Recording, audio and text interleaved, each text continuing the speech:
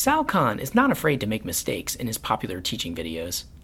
In fact, he considers them a feature. I'll giggle every now and then because I make a mistake, which I think students say, okay, it's okay to make mistakes. And it's okay to giggle while doing mathematics. And it seems like a small thing, but when was the last time you've giggled, while doing a math problem? Sure. He's the founder of Khan Academy, which has grown from something like a hobby where he recorded videos in his home walk-in closet to a thriving nonprofit with more than 20 million registered students.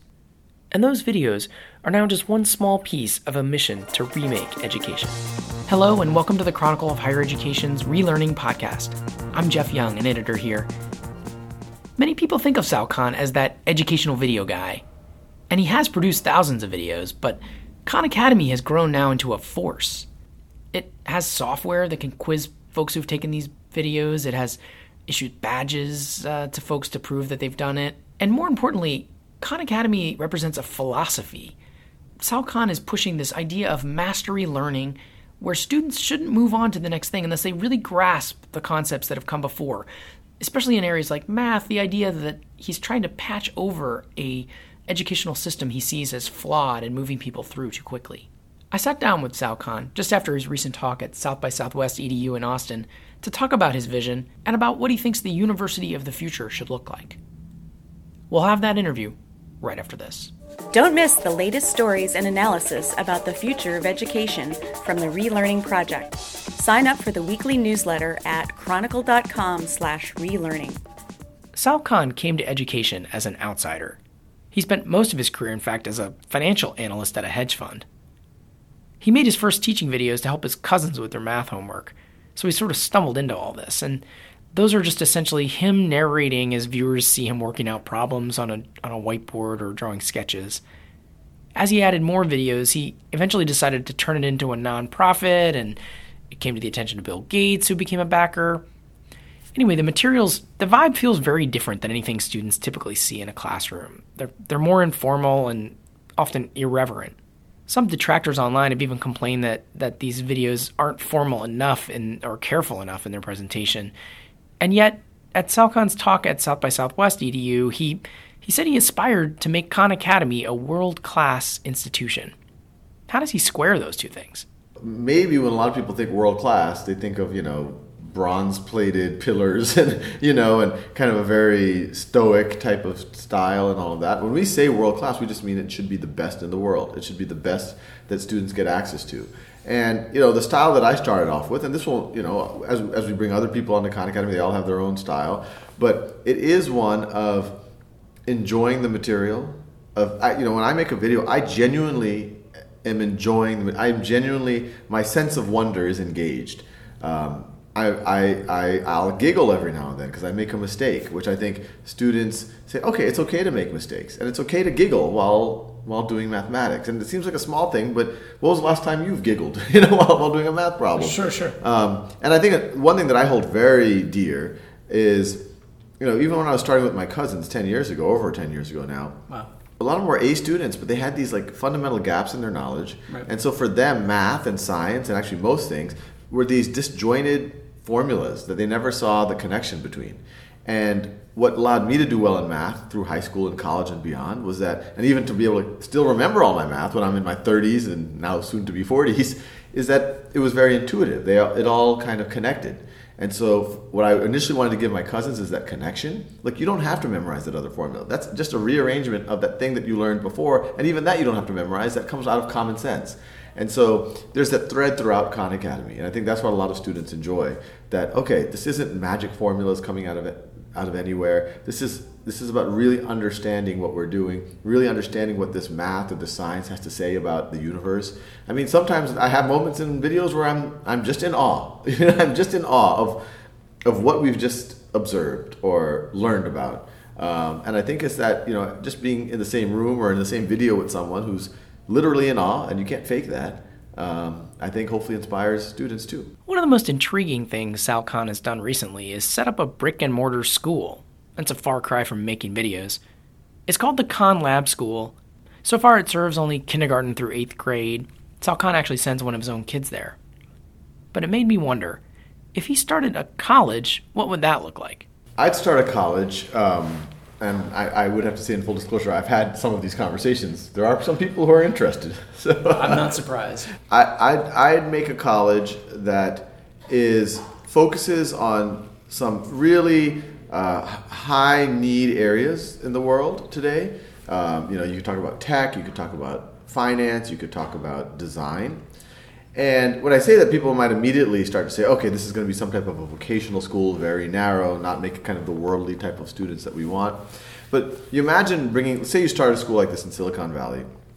The students have all of the good things that we all remember about college. They have the quad, the dorms, the student centers, the clubs. They have seminars about everything that is intellectually interesting. Philosophy, great literature. It's all fair game. But a lot of their time, their days, are not spent in these 300-person lecture halls taking notes, trying to take exams on things that will have very little relevance to what they will eventually do, or even if it does, they'll forget. Instead, they should be out in the field doing things. And that doing things, it could be interning at a Google or a Khan Academy. It could be doing research at a local, it could be at another university or at a pharma company. It could be working with a tech incubator or a business incubator and trying to start or innovate something new. It could be getting mentored by a great writer, kind of in an apprentice system, and you're trying to learn how to write similar types of novels, or an apprentice painter or an artist, whatever it is. And so you do that, not necessarily for 4 years. I always joke this 4-year time bound is a pretty arbitrary thing. It's like someone decided, okay, we're going to keep them here for 4 years. Let's see how we can fill it up, regardless of whether you're a computer science major or you are an art history major. And I think what these students graduate with, what they do in this environment, is, yes, they could take some exams that show their competency in certain core skills. That will be done at the student's own time and pace. They say, hey, you know what? I know signal processing good enough to take that exam. They're going to administer that exam in a month. I'm going to take it then. But the core of what they do is they create their portfolios. Yep. They create their portfolios not just in their specialty, which if it's in software, it might be writing software programs or robotics, but it's well beyond their specialty. Their portfolio of writing, their portfolio of creative art projects, their portfolio of speeches they've given. And so when you graduate, instead of saying that, hey, I have a magna cum laude GPA from blah, blah, blah, blah, blah in this major, you'll say, hey, here's my portfolio. And your portfolio is going to be 1/3 just a really well-curated things that you're most proud of. There will be some assessment of what are the academic concepts that you've truly mastered. Sure. And then there'll be some narrative, some peer feedback from the people that you have worked with, from your professors, from the other students. Some of it might be commentary on your narrative, on your portfolios, but a lot of it could be commentary on, what was it like to work with this person? On our scale of 1 to 10, how seriously do you think it's possible that you might do something like that someday? I don't know if I'm going to do it, but I think one of these universities are going to exist in the next 10 years. Did you hear there's this MIT dean? I know you went to MIT. Oh, yeah, no, I know her. Yes. Christine Ortiz. She's starting a new university.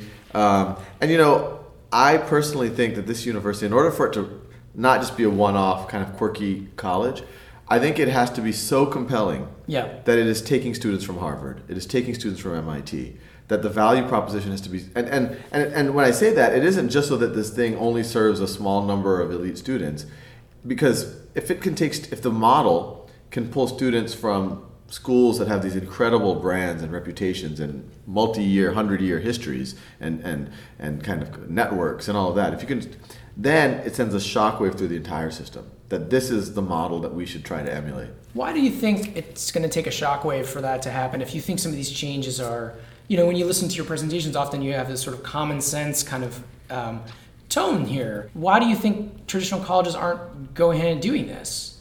Well, there's tradition. There's the ways things that have always been done. And I think universities are infamous. They joke that, we have 2,000 CEOs. That some of the beauty of a university is that every professor is given a lot of autonomy over what he or she does. But that's also what makes it very hard for even a very forward-thinking, president to change courses. And I think the best way for change to happen is for strong catalysts from the outside. And if some of these universities start saying, we're losing some great students to that thing over there. And by the way, that thing over there, since those students are interning and they're out in the real world and they're actually not ending up with debt, they're ending up with savings. Do you worry about a future in which just, there's this book that came out about the history of the cubicle, which seems kind of random, right? But the history was this utopian vision of like every person would get their own personalized, they would be able to make it their own, and it was this beautiful artistic idea. But the way it was implemented by companies was to make it standardized and make every cubicle identical. Do you ever worry that by this beautiful resource you've created with well-intentioned could lead to a world in which, world-class as it may be, that might be the only thing a lot of people end up getting, or that kind of style of education of maybe very good but interactive software and videos versus an elite who get the in-person, and that it almost might exacerbate a trend that's not your fault, but that is in the world beyond your control?